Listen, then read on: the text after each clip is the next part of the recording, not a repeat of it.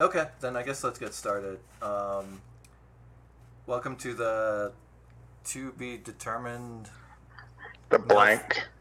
no fucking idea what the hell this shit's gonna be called. Podcast. Um, my name's Alonzo. Hello, I'm Toma. I'm Ryan. Okay. And so today we're going to discuss Weezer's 1994 seminal self-titled album, otherwise known as the Blue Album. And what we're going to try and do is we're going to go deep and talk about all sorts of different things and how it relates to our lives and all kinds of other music stuff. And then we're going to take that album and make it an EP.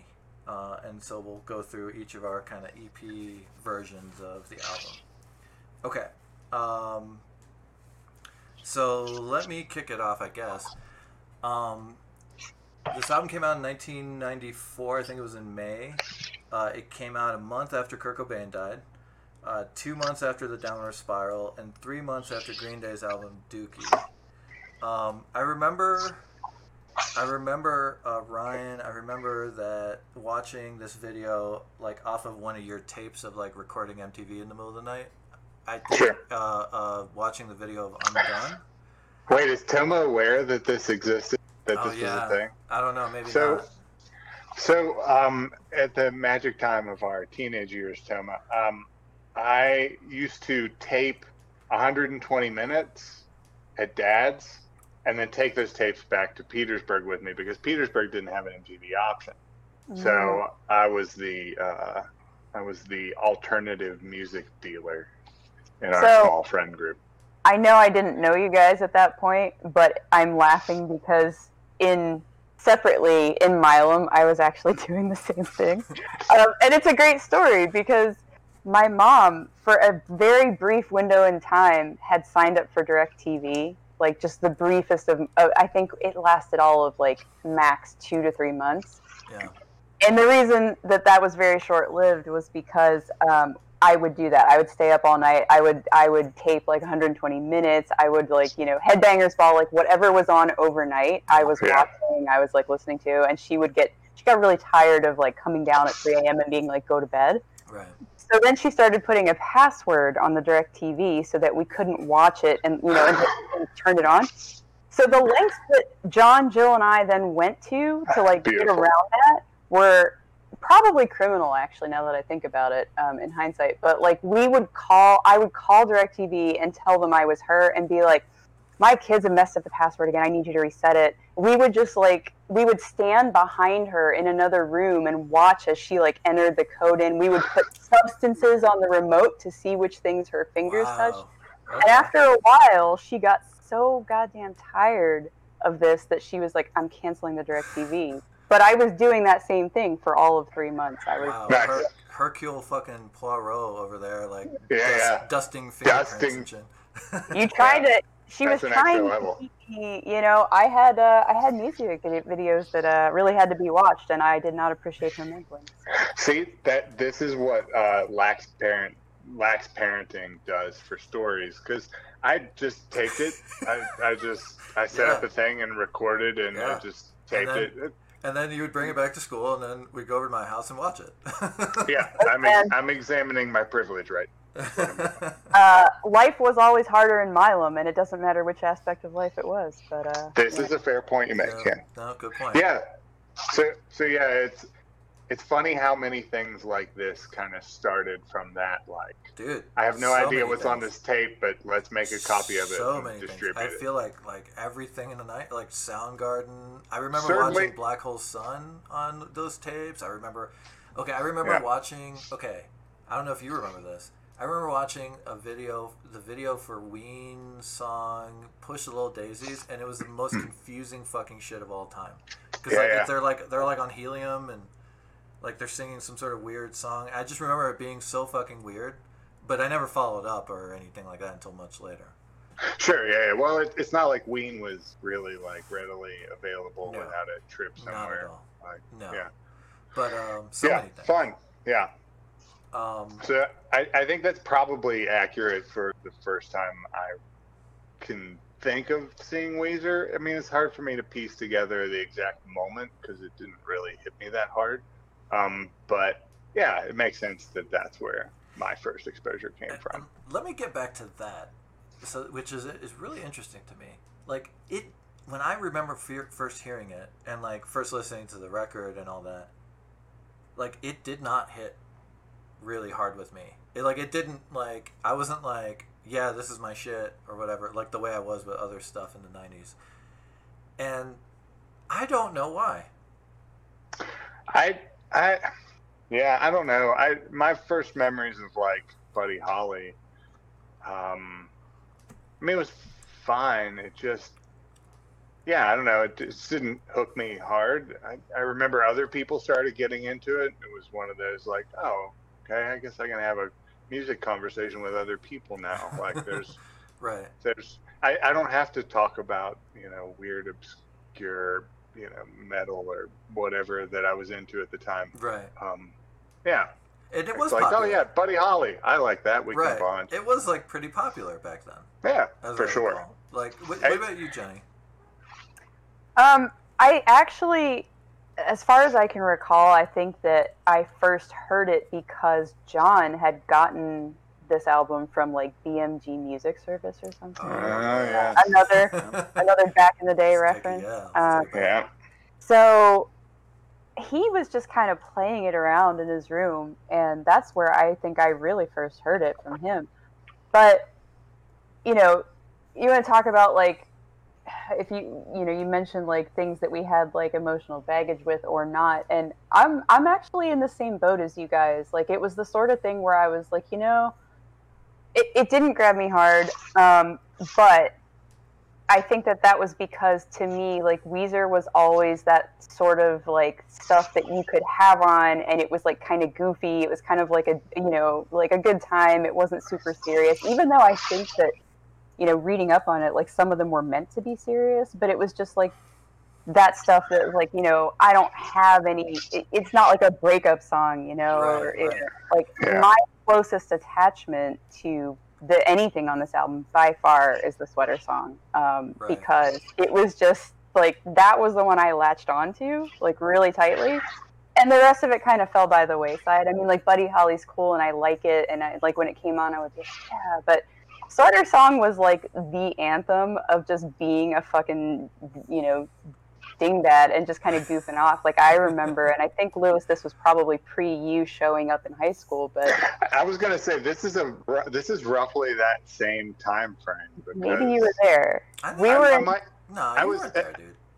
I was there for maybe that first trip down where I was like dipping my toe in the water of like, I think I don't want to be up here anymore. I think I want to be somewhere else. Yeah. So the strongest like memory I associate with Weezer at all is being in Mrs. Marshall's class, like, and it was dead quiet, middle of some period. I don't even remember which one. And it was just super quiet. Everything was just like real still. We were reading. No one was talking. And down the hallway, she had the door open. You just heard like this very quietly, like someone singing the Sweater Song down the hallway, echoing, Okay. And it got like louder and louder. And we're all just like, the fuck? And this guy, Rob, who was a senior at the time, was just like, who was always like, never gave a fuck, was just walking down, if you want to destroy, and it was like the echo in the hallway. We were all just like that perfectly to me encapsulated like the vibe of that song. Is just like I'm just fucking bouncing, man, like whatever. You totally hit on something, I think, there, which is that like you're right. Like I feel like the vibe was disposable, silly, fun. And like this was like a month after Kurt Cobain died, right? Like Yeah. So it was nice to have some distortion and some lightheartedness. Yeah. It's heavy. It's a heavy ass album. I don't know if you it's heavy as fuck. I don't know how far, like, if around, I'm just gonna jump around. Mm-hmm. But produced by Rick Ocasek, it's their first album. Yeah. Like, this isn't like, oh, these guys have been, hoofing it around the California scene for a couple of EPs even, or a 7-inch, right? Like straight up the first time they record anything, they record with Rick Ocasek at Electric Ladyland. So like, it was super tight in production. Like, it had just that perfect level of distortion that made it like angsty, but not limiting in terms of like oh, that's angry music. It's like that's grungy music. You could hear the vocals, the harmonies. Rivers like is always like in half the time is like in falsetto.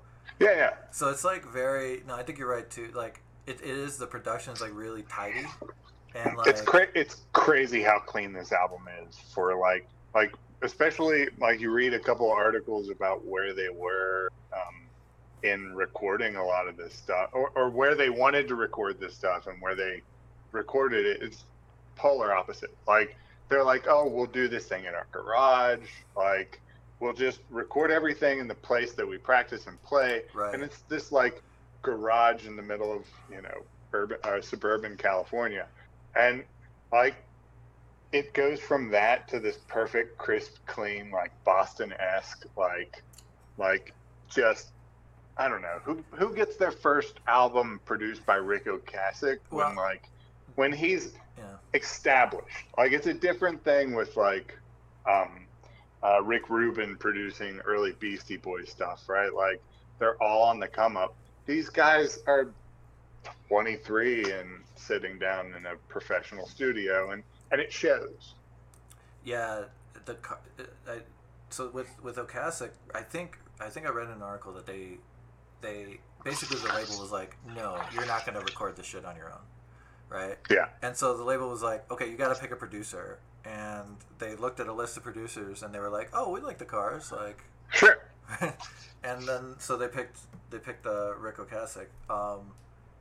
I don't know. This is probably the smartest thing they could have done, just because, like, I mean, I don't like. Yeah, lucky that they got to make that choice. Yeah. And there was another. Oh, he was producing a Bad Brains album at the time. Right. It seems so crazy.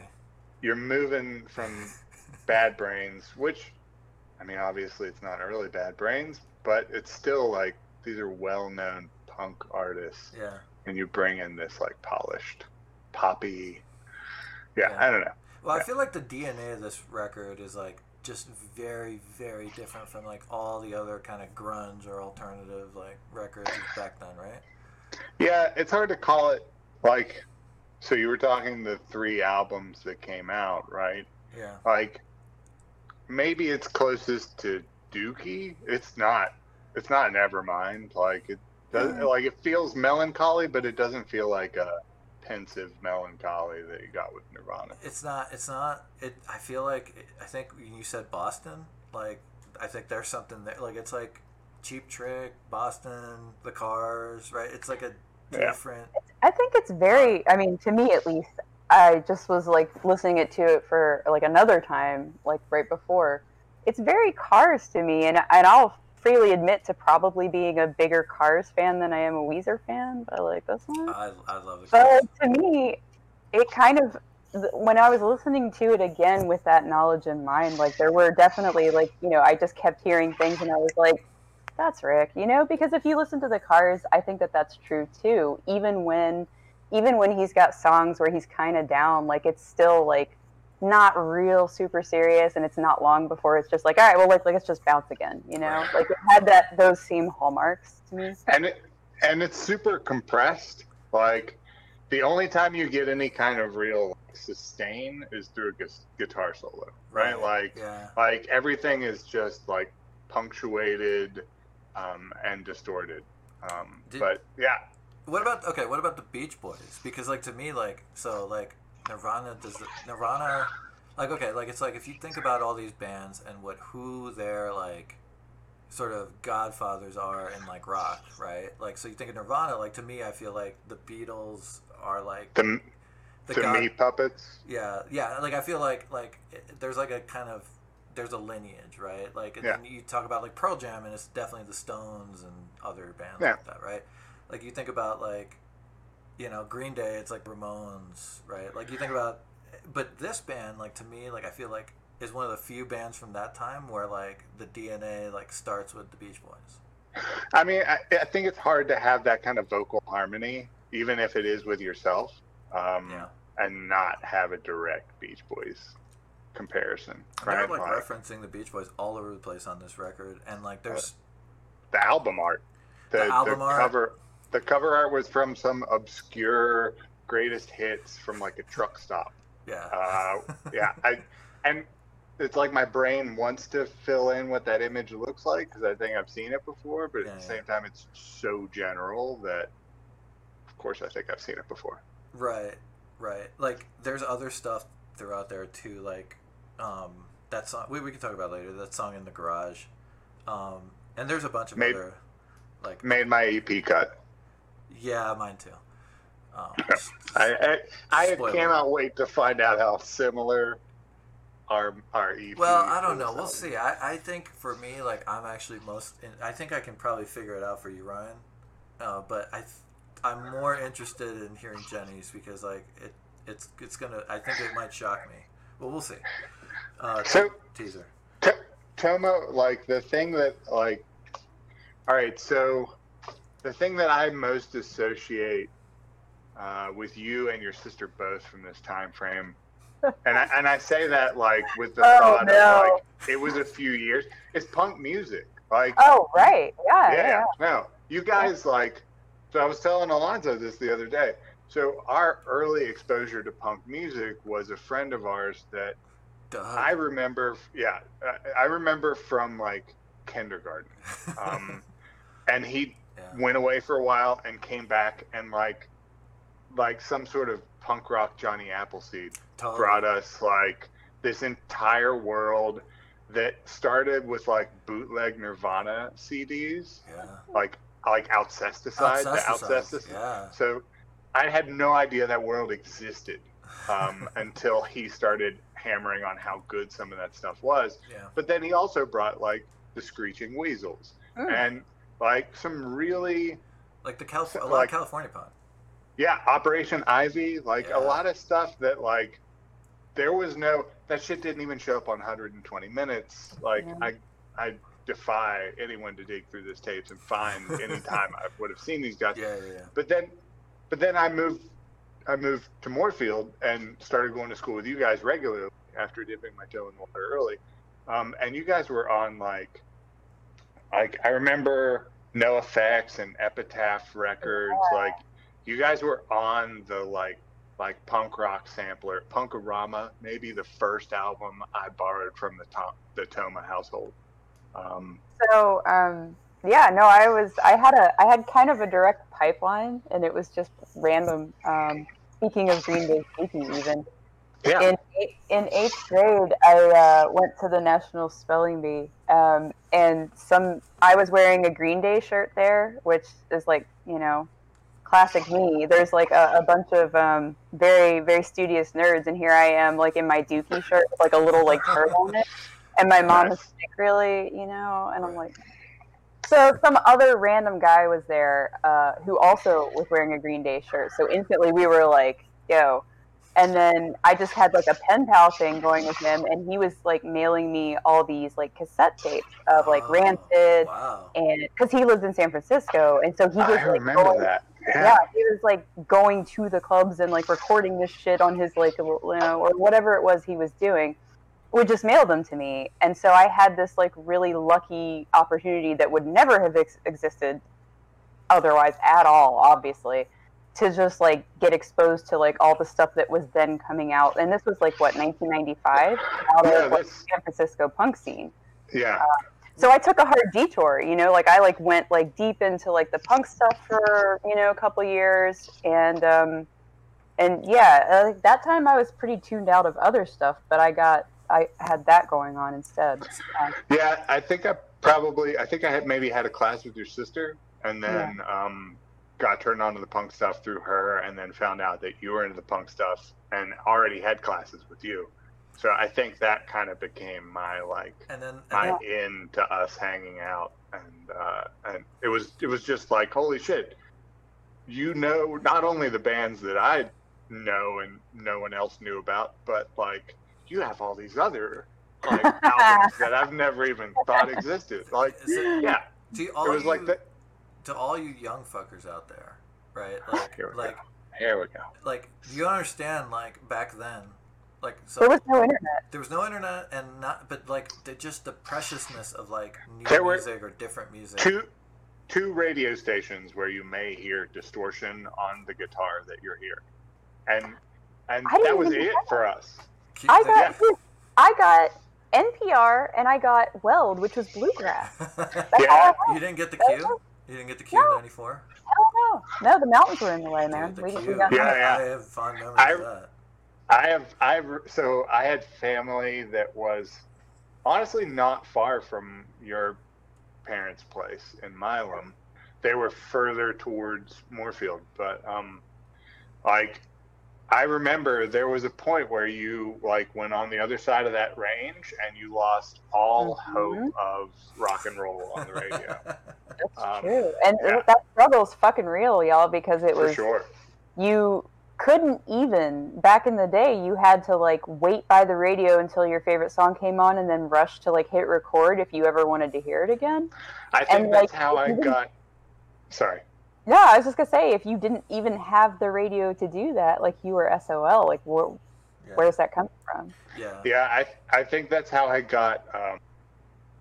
So I try and think of the first time I listened to any kind of like hip hop or rap music, and like Yo MTV Raps was certainly an angle, but I think maybe one of the first was like maybe a Will Smith song on the radio. And having to record like Will Smith and Jazzy Jeff, it was like Nightmare on My Street or whatever. Like, oh, okay. Yeah, it was like that horror angle, and it was something that I have no idea how that made it on the radio. So I mean, I feel like for me, I almost never recorded anything off the radio. I think basically between the two of us, because remember I had the boombox with the tape deck, right? So they had two tapes. The two tape decks and the CD player on top. So like I dubbed a whole I dubbed a your whole cousin. Your cousin hooked you up with a bunch of tapes you weren't into. Pink Floyd, Marley. Pink Floyd and Led Zeppelin. I think the next time hopefully you see your cousin at some point. I have a lot of thanking to do for my exposure. My cousin also gave me these like all these tapes which were dubs of Beatles vinyls too. Like, yeah, no, she was awesome. All right, hold on, wait, back to this shit. Stop tangent, reverse. Back to this shit. No, I mean, I think it is important to give the context because like this was like 94, 95, like just people don't understand how like music is ubiquitous and like it's just everywhere and it's disposable. Like back then it was just not, that wasn't the case. It was like precious. Yeah, but we say that, and like, so one of the things we wanted to talk about are like any kind of memories or like I don't have anything strongly tied to this. Is like maybe there was a moment or two for some of the other tracks, not like Buddy Holly. Maybe some of the latter ones that I had like some sort of pensive emotional moment around, but not anything that was habitual. This wasn't my jam, but I remember that I remember when I was a freshman and I was on the tennis team. We went on like road trips. There was this dude, I'm not gonna name his name. There was this dude who was like he was let's say he had a lot of power over what got played in the van when we were going on road trips. And like he was like super Christian, so like most of the shit that was played was like Michael W. Smith and like some just some like just bad shit. Yeah. So but anyway, for whatever reason this Blue album was played on those trips. So I wasn't listening to the lyrics. I didn't have any deep moments. It's just like kind of like it was playing when we were like on road trips. You know what sure. I mean, I think that was so like one of the things I was reading was talking about how Rivers Cuomo's feelings for Buddy Holly was like, it's kind of kitschy. I don't know if this is really a track for us. It's I I think Rick Ocasek, like, apparently he pushed for it pretty hard to be recorded, and I mean, he was right. It's super, and the sales of this album are based almost solely off of that song. I think. It's super catchy, and the video was like super clever. Yeah. All right, you want to get into Spike Jones? You want to get into like the track by track? Yeah. Let's start with let's start with My Name Is Jonas. First track. So, like, that is a fantastic album opening. Like, that cleanly picked progression at the very beginning into the distortion it's a perfect opener. Right. Somewhere like halfway through, not as into it as I was at the beginning, but yeah, it was a great opener. There's a lot of their songs on this album that like start like that, right? Like a kind of like acoustic like intro, and then it goes into like it's like the loud, quiet, loud thing, right? Like the Pixies type of deal, right? Where and I think it was just like popular around then, that whole the way they arrange those songs. So the one thing I did some research on this song. The one thing I found out is that like this is possibly a reference to this book called The Giver. I think the main character is named Jonas, and then apparently in the second verse, Rivers names his sled, and like at the end of the book, spoiler, Jonas gets away in the sled. Did you guys ever read that book, The Giver? Was it just me? I don't think I did. If I did, then it was absent. It's like but if he named a sled though, I like my mind immediately went to Rosebud. See, you're high minded, dude. Like this is like you're no. You're on the Susan shit. I will not take those accusations, Lonzo. Okay, it was a book that I read when I was a kid. It's a YA book. I think it's written by Lois Lowry. And like the premise is like it's like they don't really tell you a lot, and you can kind of tell it's a sort of dystopian world where like everyone's lives are very, very controlled. And then again, spoiler. I mean, fuck you if you're like pissed off about a spoiler in 2020 for a book that came out like 30 years ago. Okay, so but it turns out that there's like it turns out that like it's like a kind of like Soylent Green type scenario minus the actual eating, where like it's a society that has a ritual around sacrificing the elderly, and everyone's emotions get sort of suppressed by this like drugs that they take, and like you can't see color in this world, right? And then like the way he starts realizing he's different is that he starts being able to see color. Anyway, it's really, when I read it, it was kind of cool, and like definitely fit into a lot of the other stuff I dug back in the day. So, back to the song though. No, and not that it was, that's fine. But I just have a point I wanted to throw in there about it, which is that I am not much of a verbal listener. Like when I listen to music, I honestly most of the time don't even know what the lyrics are, and I don't think about what they're referencing or anything like that. I'm just like there for the music mostly. It's a shortcoming of mine. But what I do love about this, even though this song is not necessarily, it's not my favorite on the album. It's like, it's fine, it's good. But what I do like about it is that throughout the whole thing, like even when you have the quiet parts, even when you have like the other parts, there's a consistent, it keeps that same beat the whole time. So like even, like if you're headbanging to it lightly in your car on your 3-hour commute, I mean, I don't know who would be doing that, but it's like it never misses a beat. Even through all those changes, it keeps the same exact like rhythm the whole time, and I appreciate the shit about that one, even though it's not my favorite. I think it's actually a great transition to the next song.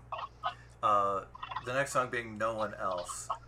I'm with you in that, especially back then, I didn't really care too much about the lyrics. Or I didn't really think about them too much, at least. Right. Right? Yeah. And so this next song, No One Else, I remember enjoying. And I know the lyrics, like, because it's a catchy song, so you remember the lyrics. right? And then like I'm re-listening to this album. I had that same experience. Yeah, I think we all did. That did not age super well. Just throw that out. I mean, dude, like, I don't know if it's supposed to be communicating something about insecurity and control. It doesn't feel that deep. Yeah, the lyrics are a problem. I don't think you can make. I also don't think you can make an argument that this was like supposed to be like sarcastic or like he's playing a role or whatever. You know. I think that's an argument that like maybe there's a lot of like early Weezer like that people try and argue is kind of like sarcastic or tongue in cheek or whatever, and like. I don't know. The tone doesn't really change, so it's hard for me to pick up on what is and isn't, and it doesn't seem deep enough to really be a sarcastic examination of that. But I don't know. Maybe it is. I don't know. So I mean, it grooves. It grooves in the kind of way that I can like, I can kind of turn off that part, and it definitely grooves. But that like the lyrics are just like, I don't know. Just a reiterate. I think it's honestly just a relic. That might be mostly just a relic of the time, because I mean, I was thinking about this earlier when I was giving it another listen through. Is that I'm not going to quibble with like the general like wouldn't it be fucking awesome if there was a person who just was like super interested in me and I was all they did. Like we all get that, right? For sure. But the way that it's phrased, I think, is very couched in 1990s terms when no one thought twice about that. Yeah, I agree. Like, I feel like a little bit better vocabulary and maybe we could get the sarcasm, but like, it just like, it feels like pensive insecurity at its like worst. I don't think it was sarcastic. I think it actually fits in really well with like like it's like the alpha nerd that like this is the proto alpha nerd. I think this is the proto alpha, for sure. Like this is like I don't think it's an accident. Like these like dudes that like, and here's the thing, like for me, right? Like when you're 14 or 15 or whatever, and you're just like overwhelmed by all these like feelings, and you don't fucking know what to do with them, right? Like, it definitely rang true of like. But they're 24. That's true. That's true. They're 24, and certainly at 24, I was maybe yet to be human, but I wasn't that either. Not that. Yeah. Not that. I mean, just to reiterate from the chorus, I want a girl who will laugh for no one else. When I'm away, she puts her makeup on the shelf. When I'm away, she never leaves the house. Yeah. I mean, it's straight up insecurity in like the most like detrimental way possible. It's really just like bad. It's like, look, I feel shitty about me, and I know that like the moment you don't have to look me in the eyes, you're gonna try and find happiness, because obviously you can't find me. So, if we could just lock you in a room, I'm going to be on tour. Just. No, agreed. Yeah, I think it's like good. It is catchy though. It does slap. It is fucking catchy. Like, yeah. It's really like, there's a groove. It's good. If you were to take the lyrics out and replace them with like, Adobe autofill gibberish, I'd be nodding just as hard. Probably harder. There's a podcast. You take dated song lyrics that are no longer cool, and you replace them. Yeah. Nice. Yeah. The clearance on that would probably be like, it's like Song Exploder, but for problematic ideas. Yes. We're just gonna explode those the fuck out of here, but then just tear apart some. There's that. Do you guys know that Steely Dan song? I think it's called like "Hey 17" or something. Yeah. Hey 19. Hey 19. Yeah. Hey 19. Yeah. I was making it worse than it was, but like, but that song, like, she was 19 Alonzo. Sorry. Sorry, Donald. They didn't just wait for consent age. They gave it a couple years past. Because that's all you need. You just need a couple years, and then you're making adult decisions. I think that song is fucking awesome, and but it is a little cringy for sure. Yeah. Yeah. Okay. What about "The World Has Turned and Left Me Here"? Track 3. I like the chorus. The chorus sticks with me. Just that, like, it's a very simple progression. It's like, here we go. It's a very Ramones kind of presentation in Weezer, in that it's this, like, guitar solos aside, simple, straightforward melody that, like, it grooves or doesn't groove. And the chorus of that grooves hard. The rest of it is like, I've forgotten it already, and I listened to it 20 minutes ago. So, Jenny, thoughts? I like that it's got, like, it's a very I don't know if reliable is the word I want to use, but it's got, like, you know, if it's just on, you're just like, sure, but, like, you know, it's groovable, it's on while it's on. But I'm with Lewis. It's like when it's not on, it's just like Is this a? Did you guys catch the jerk off reference? I did not. Please elaborate. So there's, in the first verse, it's, "I just made love with your sweet memory 1,000 times in my head." Yeah. Well, yeah. Can I also just say that I did read those lyrics, and I didn't go straight to he was touching himself, so it might be right. I'd also like to say I forgot that was in this song. Yeah, I remember hearing it and forgot it was. For sure. That's how this song writes. Well, I mean, I feel like the album is kind of that, right? Like, I mean, I mean, it's not leading with the lyrics. I mean, I don't want to, I know we're talking about this album, but, like, spoiler alert, that's just Weezer. Like, they figured out this groove early. They've deviated with Pinkerton a little bit, if we're going to talk about that. But then, like, post Harvard, I guess, like, Rivers Cuomo is like, no, turns out, like, we had the formula and we're just gonna follow the formula. And much like a Cake album, it's like, this is a Weezer song, that's what it's gonna be. It slaps, and then it doesn't, and then it does again, and it's like, if Weezer and Cake, like, could just get along, I think they really do it well touring. It's too bad that they have a knife fight every time they see each other. Is that true? I wasn't aware. Okay. Not true. Making it up. All right. Okay. Fact check alert. What about? So I love the outro of this song. Like, do you know what I'm talking about? That's the. Do you believe what I sing now? Do you remember that part? Like, that's a little nice counter melody that actually works really well and kind of takes the song to the end.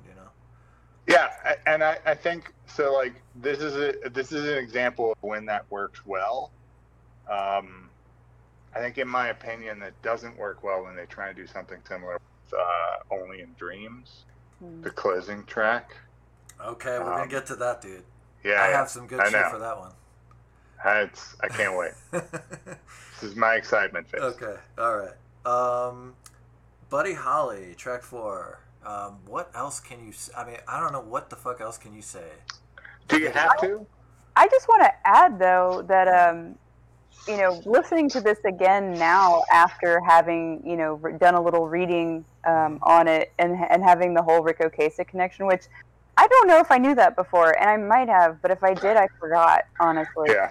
But when I listened to Buddy Holly, like, that's the one that, like, strongly smacks of the Cars the most. I mean, it's got the keyboard-ish, like, melody. Yeah. It's just like, it's like re-listening to it with that knowledge. It was just like, wow, how did I not even put that together, like, on my own immediately, right? But it's very Rick. It feels like there's Rick all over it. For sure. It also has that, like, much like the Cars, has that classic, like, this is rock from 20 years ago vibe.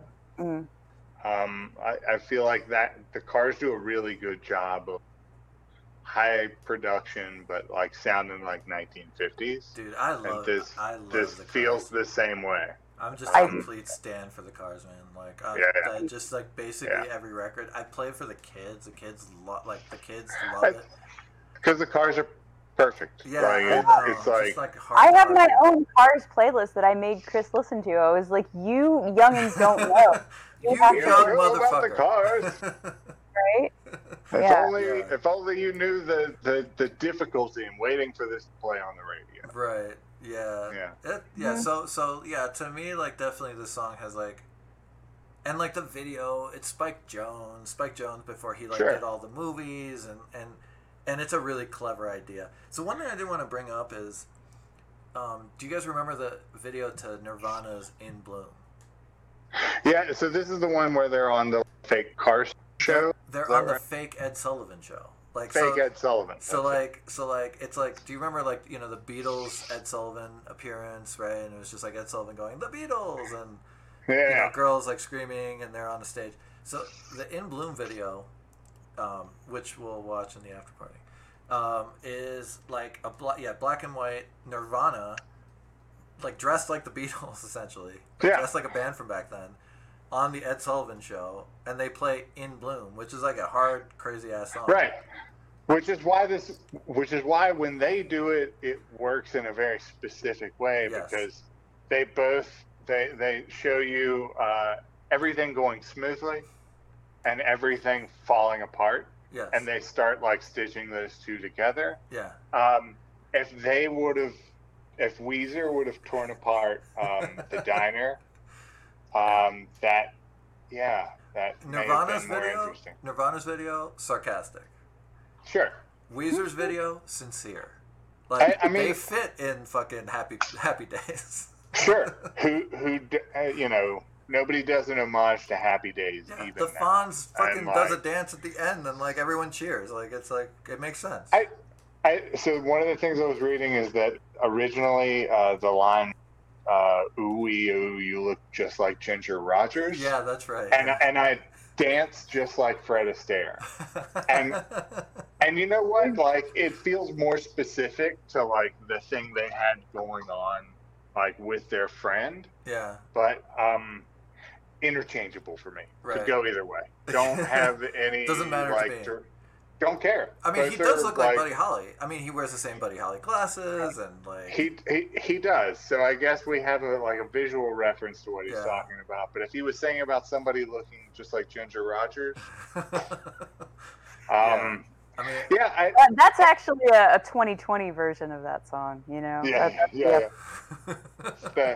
The hipster version is to reference someone that makes you go to Google immediately.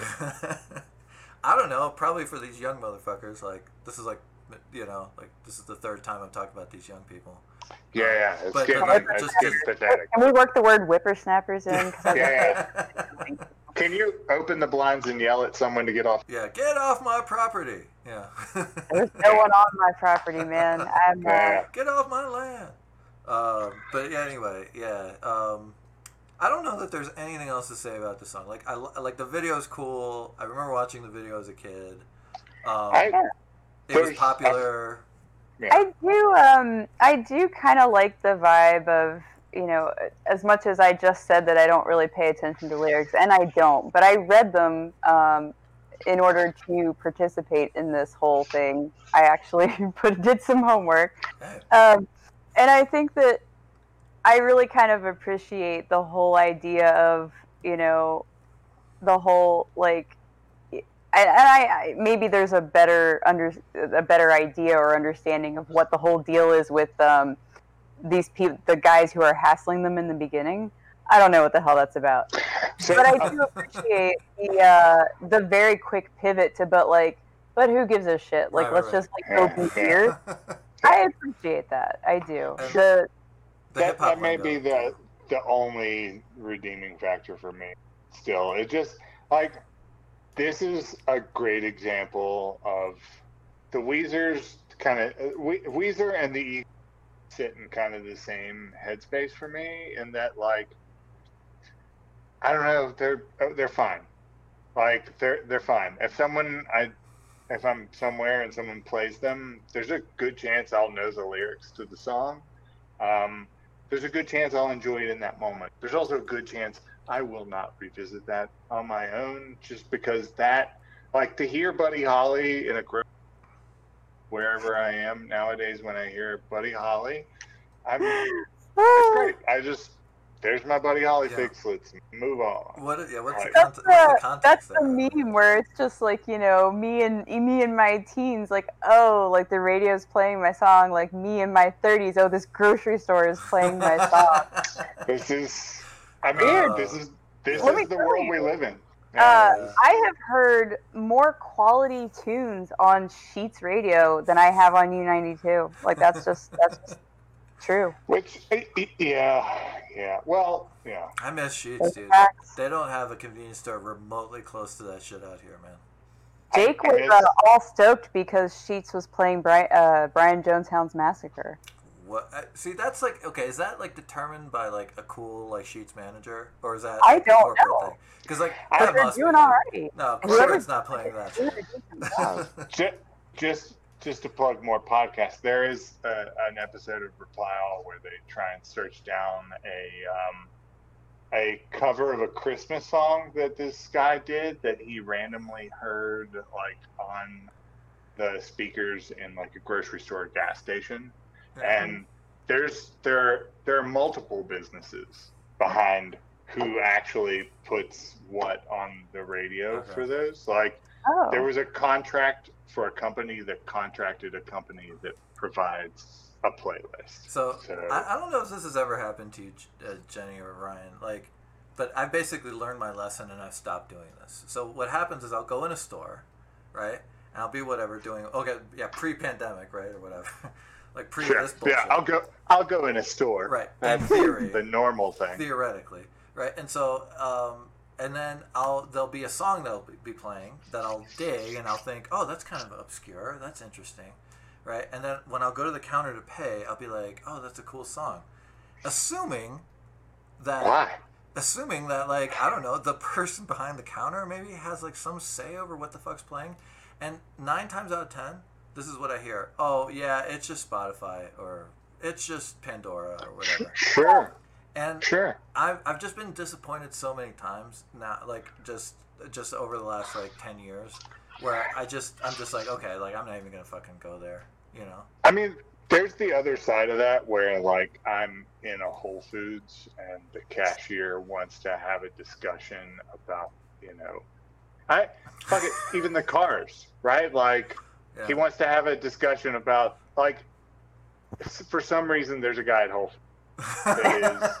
He is your cashier. Like if you were a little bit more rich, you might be able to pay him to just pop place to place and be your cashier. Be so my you guy. could have that. We could have that conversation. Yeah. But does he control the programming though? Absolutely not. Because so what it was like the last time this happened to me, it was like I was in some store in Albuquerque, and you know Albuquerque is a lot of like small businesses, locally owned. It's not like super corporate, right? Like there's a lot of. So anyway, I can't even remember where it was, right? But I hear this song by Television. It's like 70s awesome kind of proto punk bands, Television. Like Marquee Moon or something. Marquee Moon, yeah, is Elevation. That's the song I heard on there, and nice. It's a fucking amazing song. And to me, it's like if you know that song and you think that song's cool, like we're probably gonna be cool, right? Like, we're probably gonna be friends. Yeah, and then you try and bond with your. Well, no, I'm just like, oh, hey, that's a super cool song. And that was Pandora. It's like, all right, okay, here's my fucking money. Yeah, because they're just trying to. I'm gonna stop trying to make a human connection with anybody. Like they're trying to do a shitty job, and they don't want you. The machines are just fucking running everything, so just assume that like there's no heartbeat behind anything anymore. I mean, look, they have a heartbeat, but for 8 hours a day, they have clowns like you walk up to their register. Clowns, dude, that's a good song, man. Like, you know what? If they had good taste, they'd be like, well, you know, I do like that song, like, and it's cool. I didn't have anything to do with it, but I do like that song. That would be an acceptable answer to me. Fair, though you didn't come to them with, I like Television. Are you familiar with Television? You said, did you put the song on the grocery store radio? No. It wasn't a grocery store. It wasn't like a fucking Whole Foods. It wasn't your guy or whoever the fuck that guy is. Sure. Your guy. It wasn't your dude. It's my guy. I got a guy. I got a guy. I don't know. Oh, yeah, right. My guy. Yeah, my guy. It's my whole cashier music guy.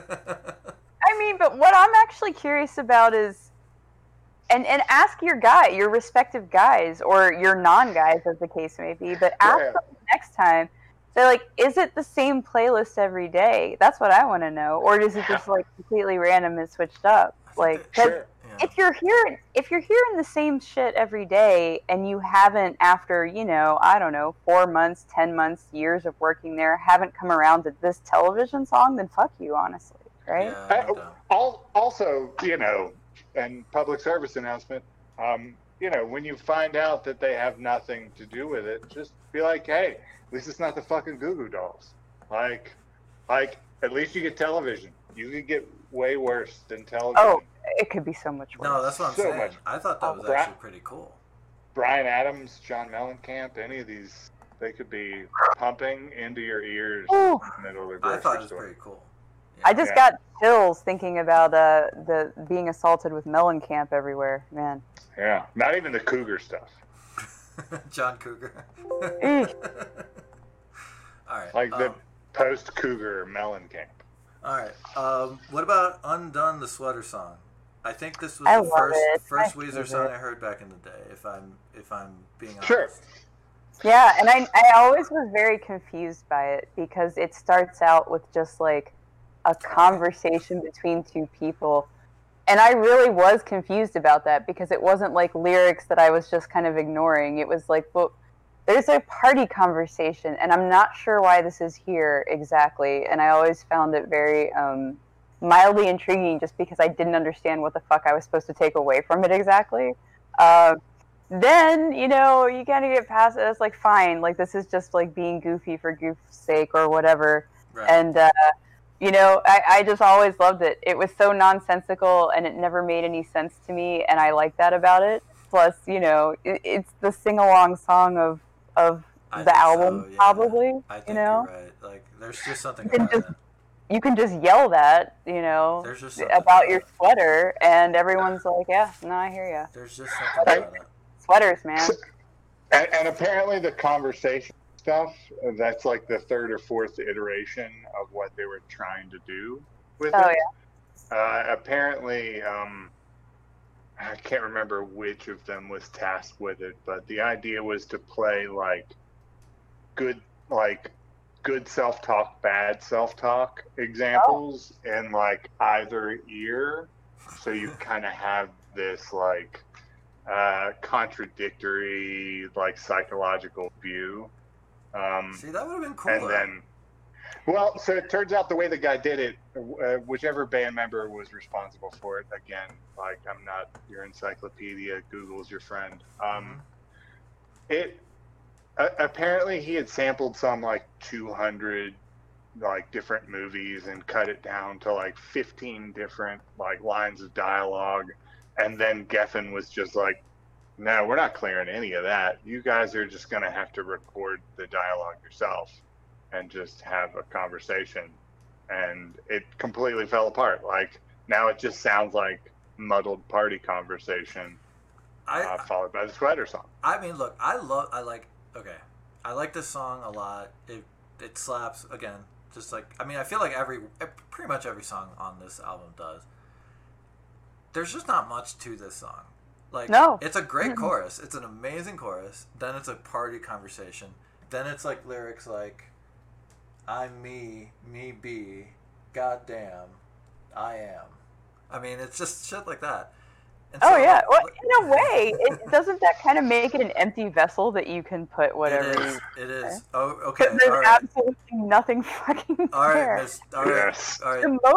The most that I could ever to put into that party combo was maybe this is just a commentary on every terrible, for us introverts, every terrible experience where we've been stuck having someone talk at us, and I just really wish we weren't there. So that's kind of what it feels like. I don't know. Yeah. No, it's totally mindless. It's even if it wasn't meant to be mindless, to me, it's mindless, and it's just like the goofiest shit. So you can just totally. I don't know. Yeah. Totally. Okay, yeah. I think, was that a Sartre reference? Is that like a being in nothingness reference? Like empty. No, listen, I don't, again, do not accuse me of. Yeah, I'm ascribing well, you mentioned Citizen Kane before, so, I'm just trying to, like, be, fair. Maybe I asked for that.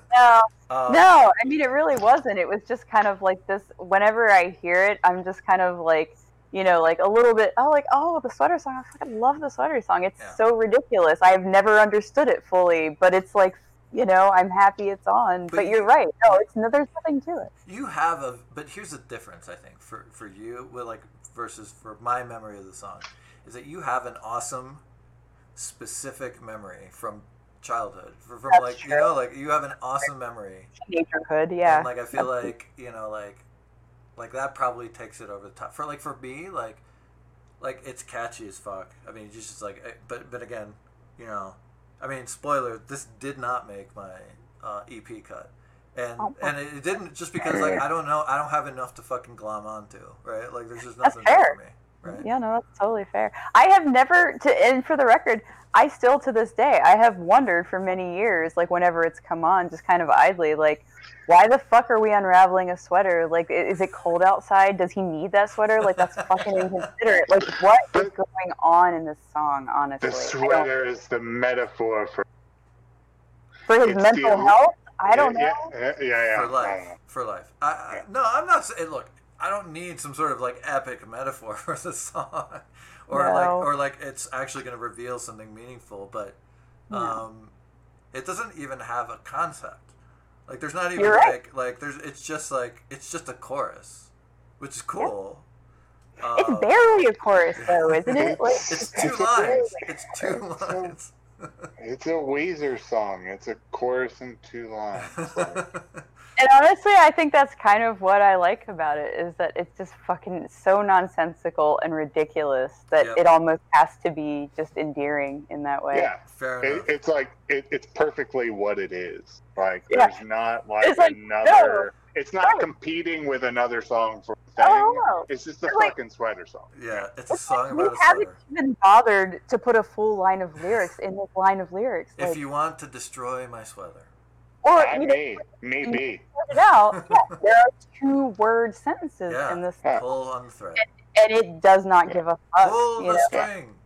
Pull the string. Yeah. It's a Bela Lugosi reference. No one knows what's happening here, and apparently that wasn't important. I don't know. Okay. It's fine. Moving on. Well, go ahead. No, I was just going to say, the Ramones wrote songs about sniffing. But that's a concept. That's a concept. And then they wrote a song about Carbona nut glue, right? So, let's move on from glue and sniff something else. Right. That's something. It is something. But it's also just the simplicity of it and the perfection of what it is.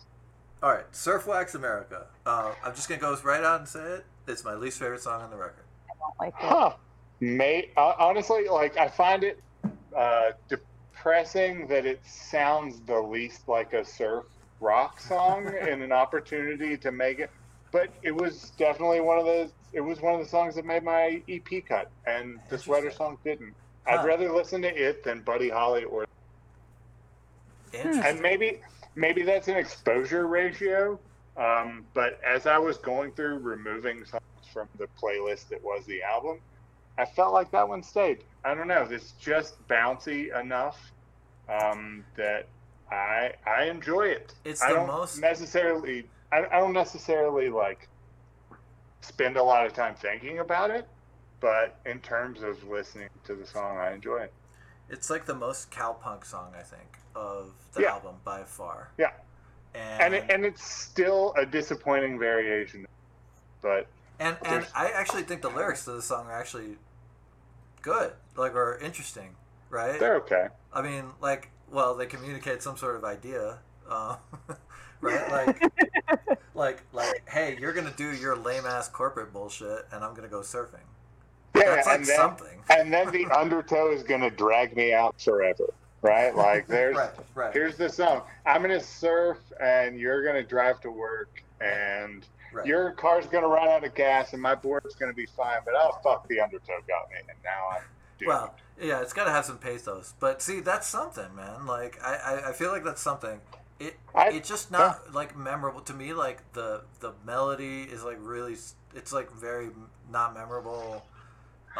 You know what it didn't feel like? It didn't feel like melancholic and insecure. Yes. And I felt like that was a refreshing break. See, I felt like it didn't have it. I felt like that made it an outlier. Yeah, and I think that's why it made my EP. That's a fair point. I feel like he at least took a position in this one. Yeah.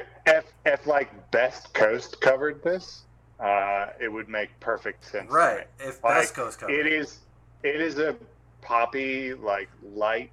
It has a little bit of pathos, but it's or like Waves. I could totally see Waves like cover the song. Yeah, like I mean, is this the best version of the song? Probably not. But is it in 2020? Is it than Buddy Holly for me? It is. Dude, and that may just be. I've just heard Buddy Holly too many fucking times. Dude. Listen, Buddy Holly's not on my cut. So like, So like, I don't know if anyone's defending Buddy Holly here. No. I'm just saying, like, in terms of like I guess I'm trying to just point out the fact that like there's something refreshing about this track. That if I'm gonna listen to this album, it's gonna be one of those songs that I enjoy. Okay. Jenny, any thoughts? Any additional thoughts? Not really. I'm kind of with you on this one, man. It's nowhere near one I'm like actively trying to keep around. It just doesn't. I mean, Lewis makes valid points. I don't disagree with any of those, and I think they're fair. But at the same time, it just doesn't do a lot for me. Okay, Say It Ain't So. That is fair. Say It Ain't So. I love the solo of Say It Ain't So. Say It Ain't So. Yeah, so that's track 1, 2, 3, 4, 5, 6, 7. Track 7, Say It Ain't So. Things I learned about this song that I didn't really know before re-listening to this album. It's about his alcoholic father and stepfather, and I know that those lyrics are in there, and I've said them, and I've sung along to them, but I wasn't really paying super much attention. Like, there's a reference to a Heineken in the fridge, and like I missed all that. So like I think this is like maybe the most sort of like, you know, real shit like people go through as like kids, you know, with their parents sometimes. Song. The way I understood it is that he chorus for Say It Ain't So and didn't have anything else from the song, and then went through an experience, remembered going through an experience where he saw like beer or something in his fridge, and it reminded him of his father's alcoholism, and that made him reflect on his stepfather's drinking and kind of feel the inevitability of like the alcoholism. At least that's the way he explained it. Yeah, I would, but I've been doing that all. Cheers! I've got like a one last drink here. So on Genius.com, on this song, this is the only song where Rivers himself actually makes a comment on the lyrics, right?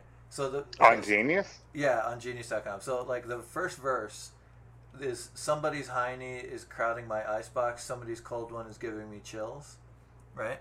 So Rivers writes, funny factoid, Pat actually helped write the first line. I asked him what was a 2-syllable word for refrigerator, not expecting a reply, and he immediately said icebox. Just completely randomly. That's some crossword level shit. So my grandpa Toma actually used to refer to them as ice boxes. Yeah. Fun fact. So I've never heard anyone else do it, just him. So I was listening to the song with the kids, right? And like I did some like, inspired air guitar, right? Just like, on the, like, what I'm talking about in the chorus, right? right?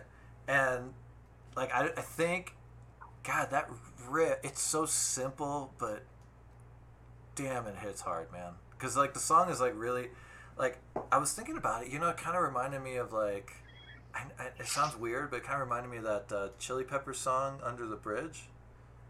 Yeah. Do you know how like the kind of beginning part is like this like really like not distorted, sort of mellow, melancholy kind of thing, but then that thing makes it not under the bridge, right? Like, right. Yeah, I think that this one is the closest that he comes to sounding like he and or the song, music or the lyrics, come to like just appearing actively angry or resentful. Like there's actually something like there as opposed to just being like, eh.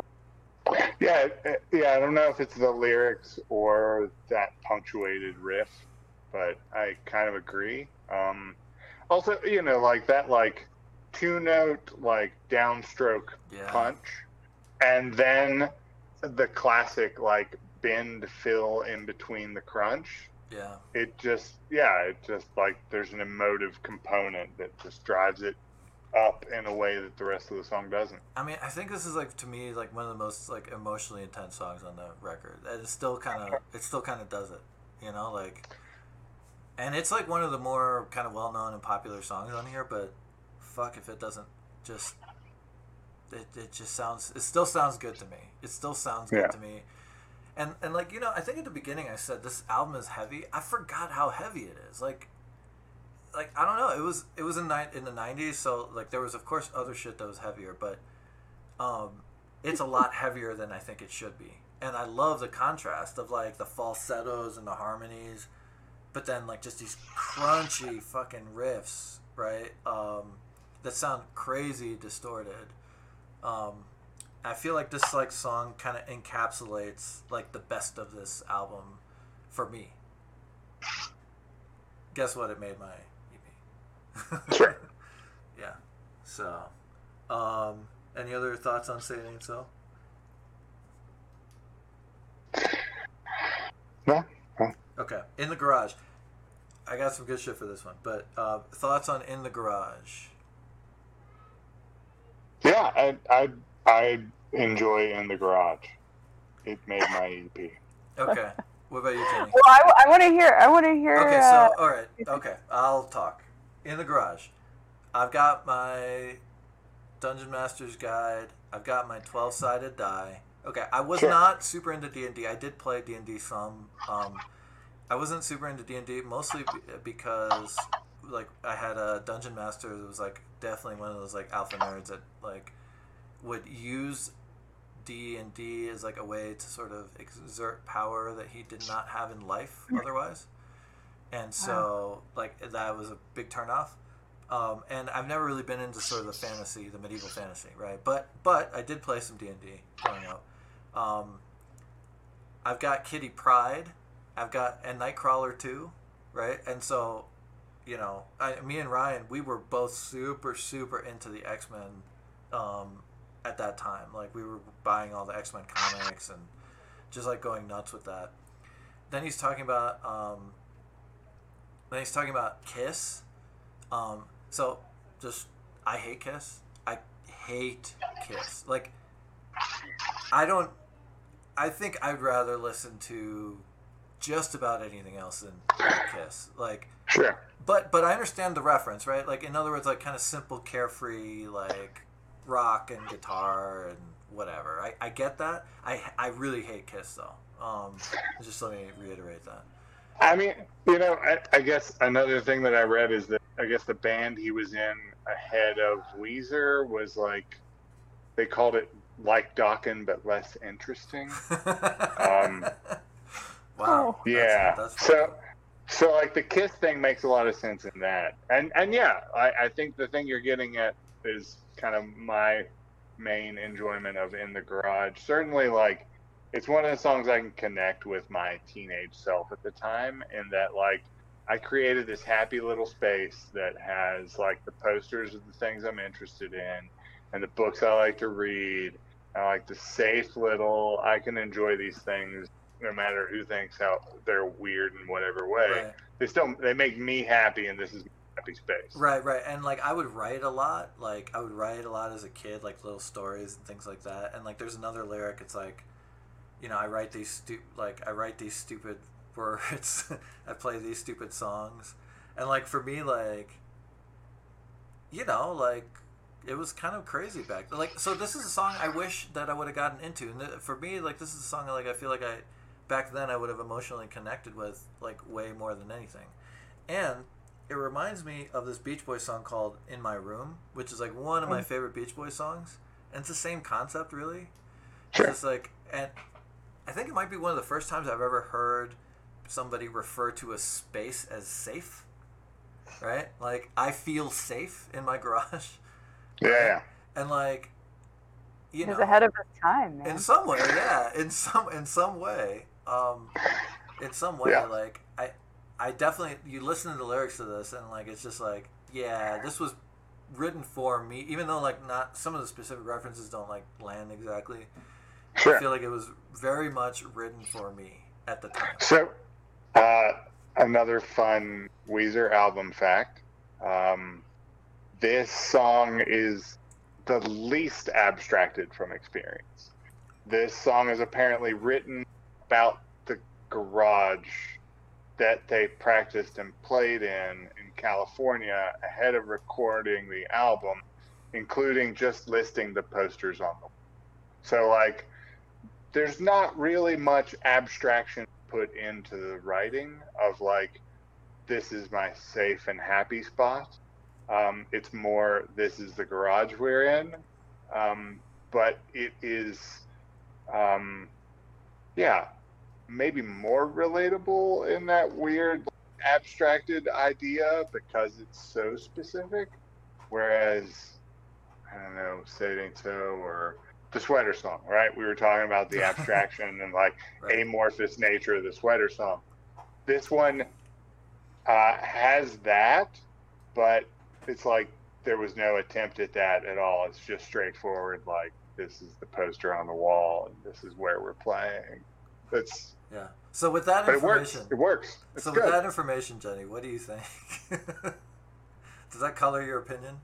No. I mean, to an extent, I suppose. Like, I think it's useful to get like some takes on it because this is definitely one of those that for me is just kind of like it's there, and when it's on, I'm just like, sure, this is fine. It's fine. But otherwise, it's not sticking around. It's not super memorable. But I get what you're saying, though, and I think that I would probably have never come to that conclusion on my own. So, well, I mean, I think it just like it's like the way that the Sweater Song connects with you, like emotionally, specifically. Like even though I don't know that I've ever paid attention to this song when it came out or around that time, but like later on, listening to it, and you're just like, oh yeah, that song was written for me. I probably should have listened to it or paid attention in some kind of way, right? Because that song was for me. Okay, what about a Holiday?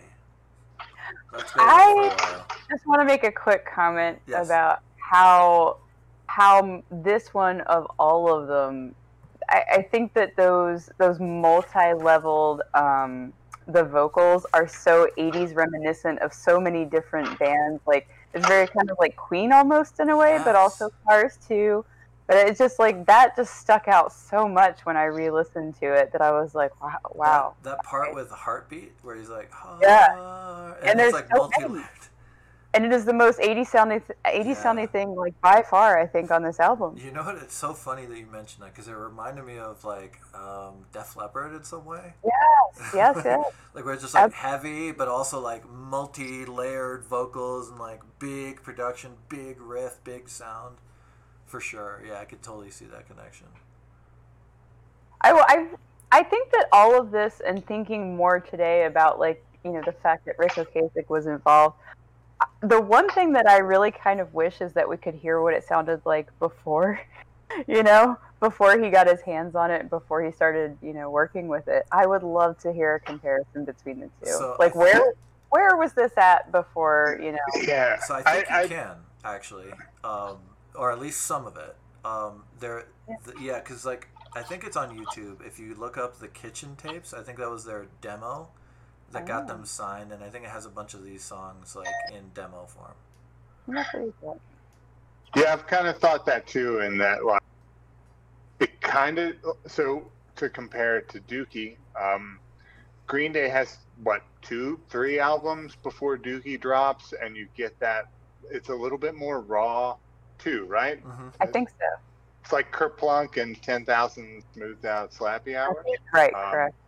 So I remember that because I still enjoy that Green Day. And like there's like a purity of that sound in Green Day's like experience. That like Dookie was highly produced and it contained that, but it was like a more polished version. I feel like it does us a disservice in that we get introduced to Weezer with Rick Ocasek producing Weezer.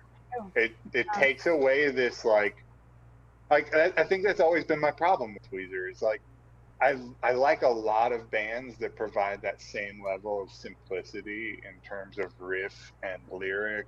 You know what? Iggy Pop's writing like 21 words that are a Stooges song, right? Like the Ramones are like 100% fucking bar chords. Like, it's simple, but there's something about both of those that feels more like genuine and just relatable. Whereas like I feel like Weezer's Blue Album has those same components, but it's so perfectly produced that it came out like fine crystal the first time. And I feel like there's a disservice done for that. Not that I feel like any of them are like grungy people or, you know, like I don't conflate them with the grunge movement in music. Yeah. But they have that perfectly polished sound that I'd like to hear it a little fuzzier.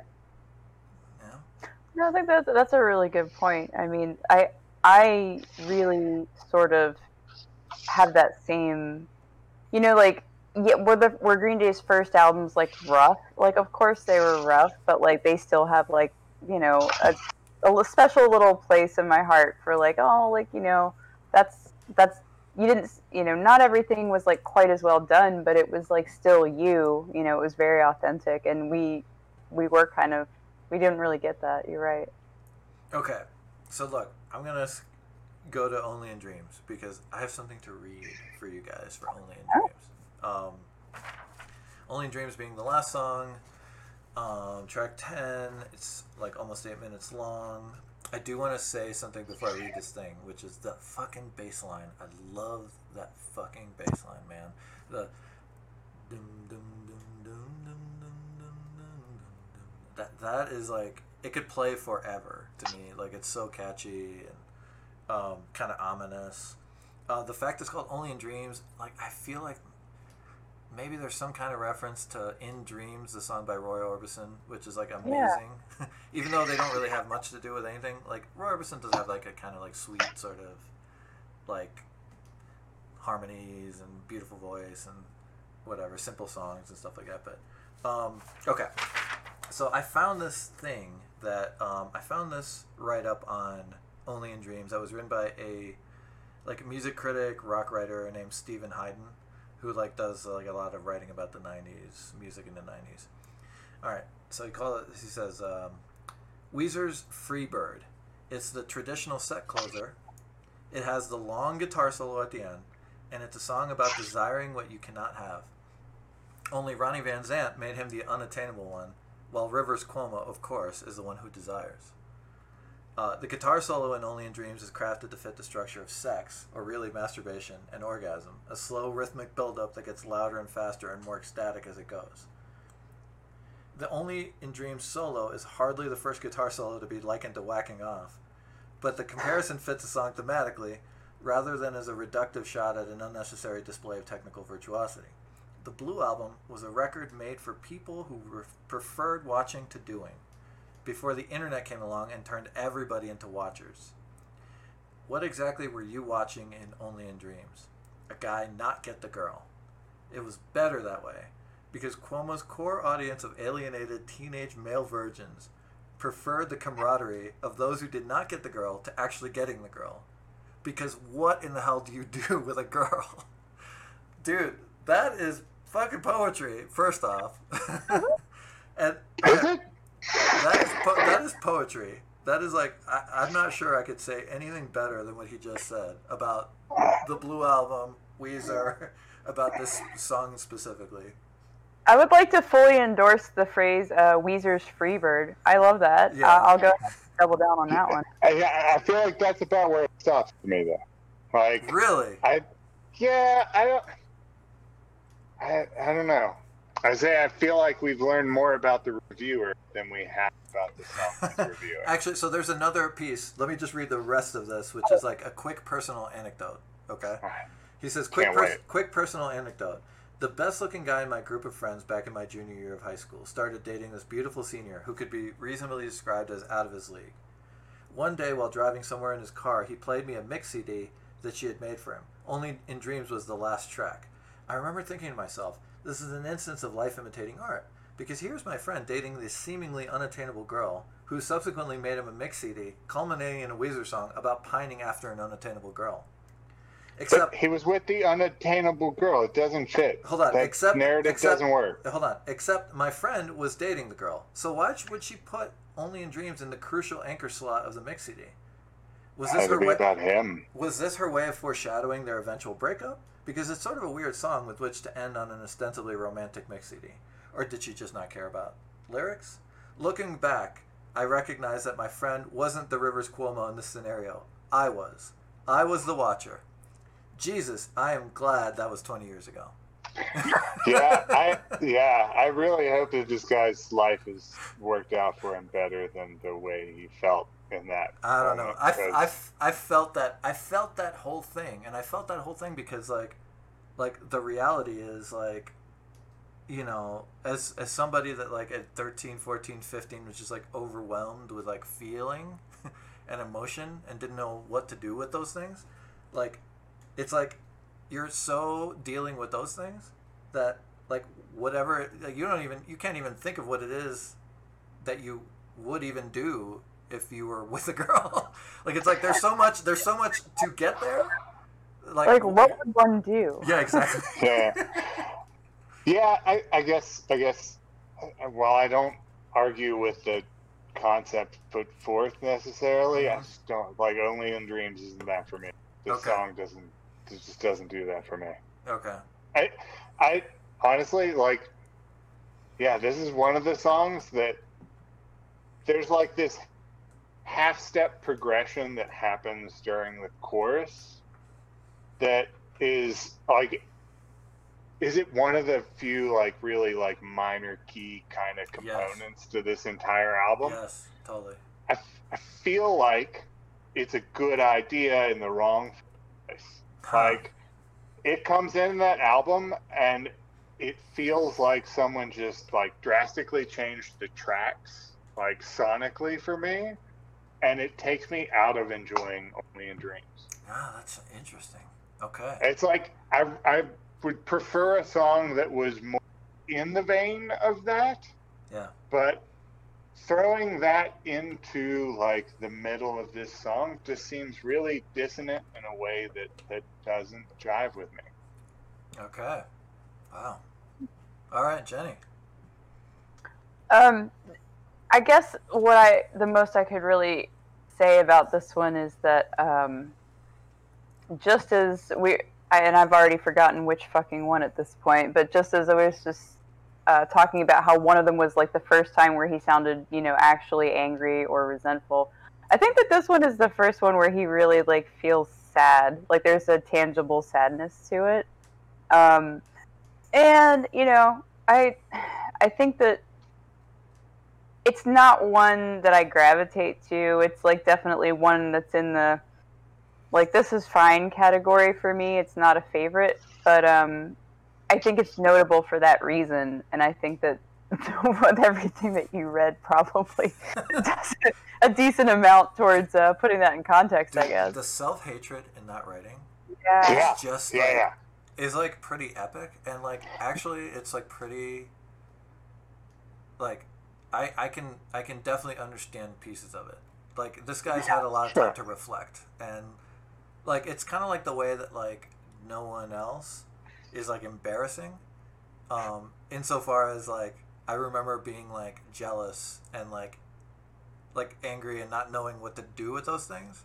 But like thankfully I never wrote anything down or like made a song and then like put it out on a major label, right? At 24. Right. This is totally off topic, but I just want to tell you before I forget to share this with you because it's amazing and I love it.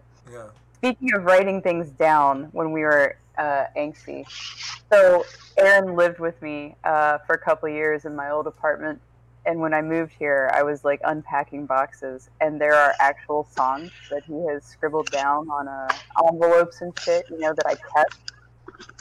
And they are amazing, and we could probably do a whole podcast episode about songs by themselves. That would be so fucking awesome. And he is a little bit, I think, upset that I have my hands on them, but he left them in my house and they're fair game.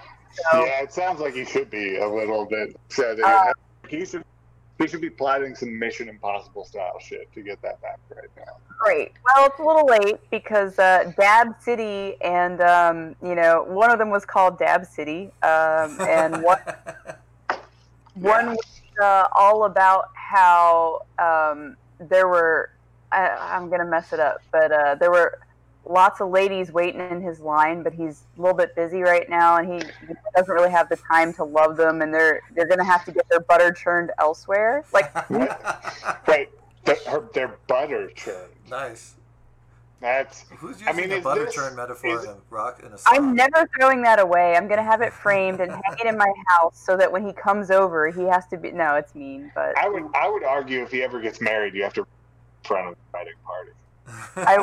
I will wrap it as his wedding present, and when he opens it in front of everyone will be like, "Oh, read it," and he'll be like, "I think you should read it as like a speech at the wedding." For sure. Exactly. That's like. So the thing I keep wondering is it set to Detroit Rock City? Is this like because I feel like the themes. Let's do a different episode where we deconstruct Aaron's musical lyrics. I think that is absolutely going to happen. In any event, my point being is that I think that that we've all been there, but thank God most of us no longer have either never wrote it down in the first place or have long since destroyed it, as we should. Yeah. I mean, one hopes. Who knows what's floating around somewhere at my parents' house that no one's uncovered yet? Who knows? But on the other hand, while not having the internet growing up was a curse in regards to music, it was a blessing in regards to I only have the dumb shit I said in my 20s to try to delete. That's exactly. It. And that was more emotionally stable than the dumb shit I could have been saying on the internet. For sure. Agree. Mm. Yeah. Agree. Yeah. So I mean, I think Only in Dreams is a song that I really. Like, I want to but I have a hard time with the progression into that chorus. Yeah. And it's a song that I find so when I made my EP cut, right? Like, it was really like, what songs do I want to skip when I listen to them? Yes. And what songs do I want to listen to? Like, this was not I'm sure there will be Teenage Me cuts. Sure. This was not. This was you want to listen to? I've listened to the fucking Blue album like 20 times in a row now. I have to keep listening to the Blue album. And what can I stand to listen to? For the next few days while we prepare for this. Okay. All right. So, look, let's just go through real quick the B-sides. Suzanne is a B-side. Classic. Do you remember Suzanne? Only from the Mallrats. So okay. Was that wasn't Mallrats? That was Jay and Silent Bob. No, that was Mallrats. So they're leaving with the monkey. Yes. That's trust me, it's Mallrats. Okay. All right. It's Mallrats. So it's the outro. It's the credits of Mallrats that song plays. And. I don't know. For me, I love that song. It's a cool song. It's a great song. I don't know why the hell it wasn't on this album. I have no idea. It's better than no one else. It's It's cool. It's cool, and if you haven't listened to it, I don't know, Jenny, if you've listened to it. I did, but it's the one of these for me. Like speaking of like Beach Boys and older, like the grandfathers of who might be for Weezer. This one like feels more of a throwback, I think, than any of the others, just because of like that rhythm. It has much more of like an older like. Even is he slashing axle rolls? Yeah. Yeah. That one more so than any of the others really feels like it's got like 1 foot like way back. For sure. Yeah. And like I think if we were to compare that and Buddy Holly, like it does that more effectively than Buddy. Like Buddy Holly is a great kind of throwback kind of rock reference, but I think Suzanne's the better track. Well, Buddy Holly has the reference to the 50s star, but Suzanne is like the song that sounds like more like a 50s song. Yeah. So wait, when we're talking B-sides, do we know who produced these? Like, are these songs that were also recorded with Ocasek? I don't know 100%. It makes sense if Ocasek's involved in Suzanne. I don't know 100%. So it's really hard. So there are 4 B-sides that were released as part of the. So what I'm calling B-sides are just songs that were released as part of the singles that were really on the single song. There were 3 singles. There were 3 singles. There were 4. There were 3 singles and 2 videos. Okay. So there was Buddy Holly. There was the video for Undone, and then there was a single for Say It Ain't So. Right. Okay. So Suzanne, Michael and Carly was released on one of them, and then the song Jamie, and then there's the song My Eveline, which is like a barbershop quartet song. It's like 40 seconds long. It's a joke. It's just like a joke. So I'm not even going to talk about it. It's a bigger joke than the sweater song. Right. The only. I'm not even going to bother with that one. Michael and Carly, we can talk about more in the after show, but that's a song about these Sorry. Go ahead, Jenny. I know it's supposed to be like sad. I guess it's about people who I take it are no longer with us, and I feel bad because I actually really like that song. I really like it too. They apparently stopped playing it for like 15 years. It really slaps. And I feel bad. I feel guilty that it slaps, and I enjoy it so much because I feel like I'm not supposed to, but I do. No, I think you should definitely enjoy it. I mean, it's a good song. This is one of those songs where I feel like, why was this left off the album? Like, I don't really know. Well, yeah. I think that when it was written, the intention was to slap, right? This wasn't one of those written homage to I don't think so. Fans. Yeah, that's the other thing. They wrote it, and then while they were touring, there was a car accident that killed those 2. They wrote it before, and their sister. They wrote it before. That makes a lot more sense. They wrote it before. It was a fan club. They were like a band that had a fan club early on, and so these 2 sisters were some of the first people that were in their fan club, and they're like super fans essentially, and so they became friends with them, and then they wrote them the song that didn't make the album, and then later on during the Pinkerton tour, they died. So no, it's a good song. I mean, it's a great song. I really dig it. It's pretty simple, but I really dig it. Jamie, I don't really have much to say about it. It's okay. It's fine. I'm completely comfortable with that song not being on the album. Okay. Star ratings. Out of 5 stars, if you had to give it a star rating out of 5 stars, what would you say? It's like a 3. 3 stars. It's like a 3 for me. I can enjoy it when it's on. It's not a thing that I find myself wanting to go to for anything. Weezer doesn't provide anything for me. It barely ever did. It doesn't now. It's not terrible. It doesn't change the game. It's like a 3. It's like a solid 3. 3 is not a bad thing. I can't listen to 5s all the time. I can't listen to nothing but 5s. My life is not that good. 3 is better than 2.5, which would be average. Sure. 60 is 60 an F? I think so. Maybe. It depends on if we're working on that like that dead decimal, or if it's like the 3 range.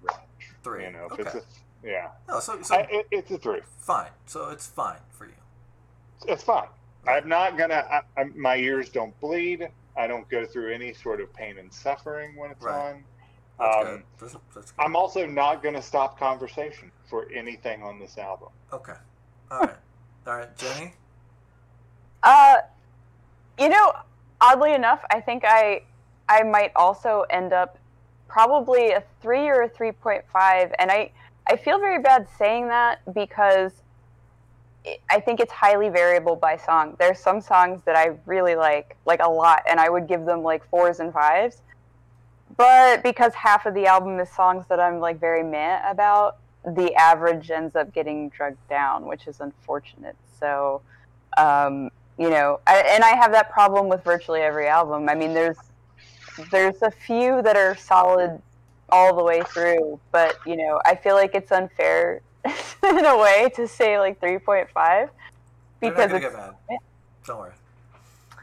But there are some good songs. Yeah, 3.5. There's some good songs. Okay, I'm gonna give it 4 out of 5 stars. I don't think that there's a bad song on this whole record, and I give that 4 stars just remembering the context of the 90s when there were albums that came out that had 20 tracks. There was like one good song on there and you paid $20 for it. That is fair. And so like I feel like there's not one bad song on here. There's like songs I don't love, but there's not one bad song on here. I also feel like this album, like I wasn't like this album is the persona I think is closer to the person that I was back then and less the person I wanted to be. And I listened to music that was like more about the person I wanted to be and less who I was. And like now having 25 years of like separation really, like if for me I feel like I don't have the baggage and I can kind of let go of that and sort of examine it like from a high level. And like, you know, I think that this album, like it's like even the songs that are like that didn't age well or whatever, like they're all kind of like a lot of these songs are like little pieces of me from back then that I don't know why I maybe I was just distracted by like how like pretty and like the melodies, how good the melodies were on the song, but I just never listened to it really. And listening to it now, I just like, man, I should have listened to it back then. I think it probably would have given me some sort of comfort or something. I don't know. So that's my 4 out of 5 stars. So yeah, okay. I like to think about this as like to think about how much money I spent on albums that were exactly like you said, like 1 or 2 songs that I find myself enjoying, and you know, then I'm dropping like $20 on that album. This is certainly good value, like 10 listenable songs, right? And at 13, that's probably why it dominated. You know, anytime that it dominated on my playlist, it's probably why it's that I can put that in, leave that in, and be just as happy. Yeah. Okay. All right. Yeah. So let's go on to the EP cuts. Should I start? I'm happy to. Sure. Go for it. All right. So my EP cut, like I mentioned earlier, I cheated and I added a B-side. I actually added B-sides because I thought we could. So. Yes. Good. Perfect. Beautiful. I mean, there are no rules. I just, you know, so yeah, my EP cut is almost 27 minutes long. Track 1 is Holiday. Track 2 is The World Has Turned and Left Me Here. Track 3, Say It Ain't So. Track 4, Suzanne. Track 5, In the Garage. Track 6, Only in Dreams. I couldn't put Only in Dreams anywhere else but at the end. That, what he's saying about Weezer's Freebird is like so right. And like I love Freebird. Freebird is like maybe in my top 10 of like songs of all time. Like, I could listen to Freebird right now. And like, he's totally right. Like, Freebird is about, it's like, it's delivered from a confident posture. It's like, man, hey, like, I'm free. Like, I'm sorry, but I'm free. I gotta go. You know? Like, I gotta get out of here, right? That's just the way it goes.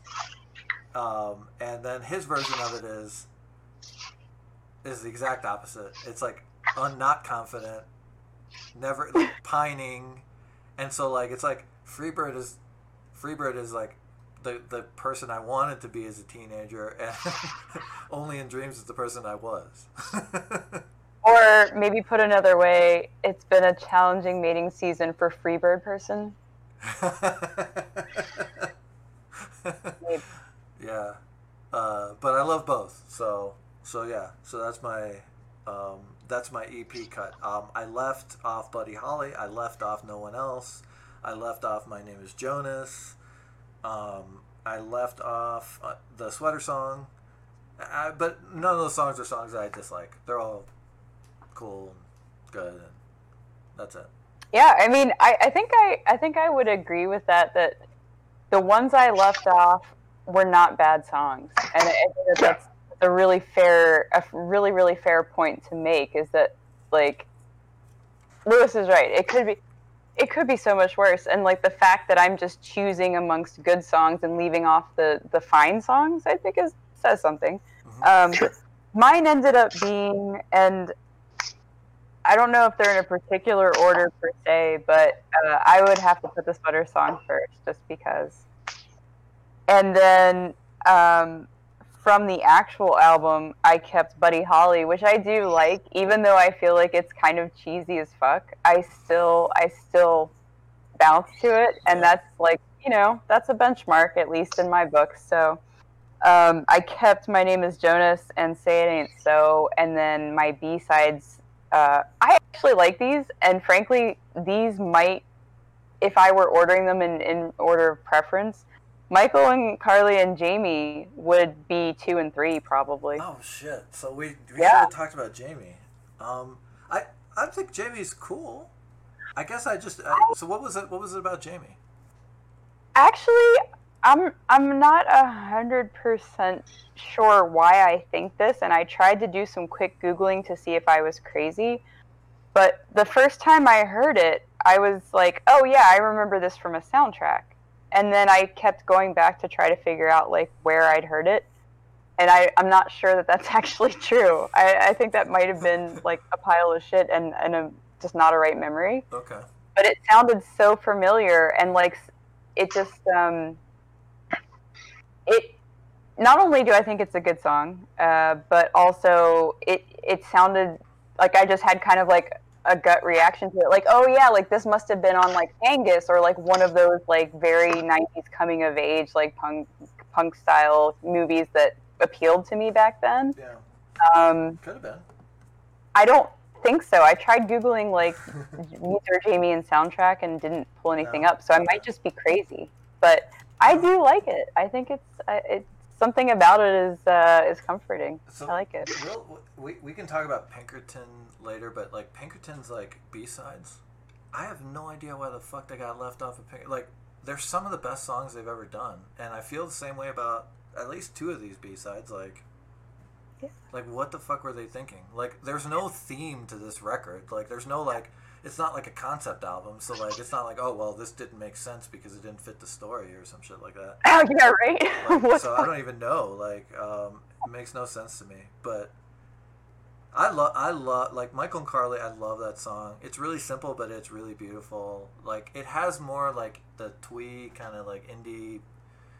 Like, I don't know, it has like more of like the Pixies kind of indie sound to me. Yeah. But I love it. Like, I mean, that's a good sound. Yeah. I dig it.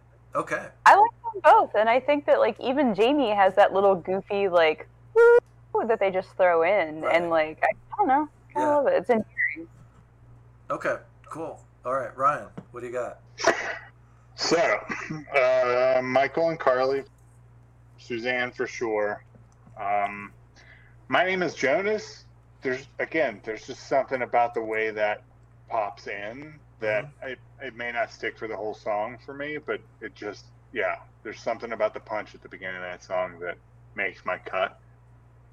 Surf Wax America, In the Wow. Garage, Holiday, and still no one else. Wow. See, I actually, no one else was the one that I had the most, like, back and forth on whether it made the cut. And for me, it was just again, like, for me, it was like, do you know why it was like, is like, for me, including it is probably would have been more representative of like me back then. So so for me, like that was like, it was more like, okay, that feels more true, but yeah, I don't know. I mean, this is completely independent of lyrics. Um, this is just about I can hear the song Yeah. again, and ignore the lyrics and still really like the groove of the song. But yeah, I can't listen to. There's so like the singles from this album. As much as I like the guitar solo of "Say It Ain't So," Yeah. I can't sit through "Say It Ain't So" again. I can't really sit through the Sweater Song or Buddy Holly again. So you just don't have enough separation. There's not enough separate. Like I've listened to this so few times since the time it came out that there's no way to get more separation. I just can't. I can't sit down and listen to the album, listen to those tracks without going, yeah, okay, next. It just, maybe it's like the way I listened to it this week and the fact that I tried really hard to get this in my rotation.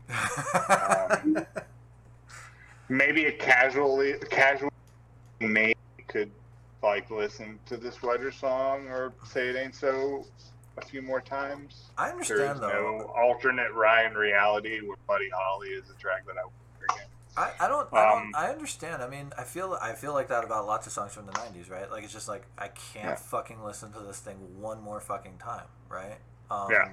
But usually those songs aren't on records where I feel like the rest of the record is strong, right? It's like, you know, like, I can't listen to, like, any, you know, I don't know, like, All Star by Smash Mouth or Walking on the Sun, right? But like also I can't listen to anything else by Smash Mouth, right? Because like that shit sucks. Well, I mean, but you know, it's a tough comparison to make. Like Buddy Holly's still a good song. I can still talk about like these being good songs. Yeah. I just don't want to hear them again. Like if I'm making a playlist, it's not going to have them because there's no part of me that wants to hear that again.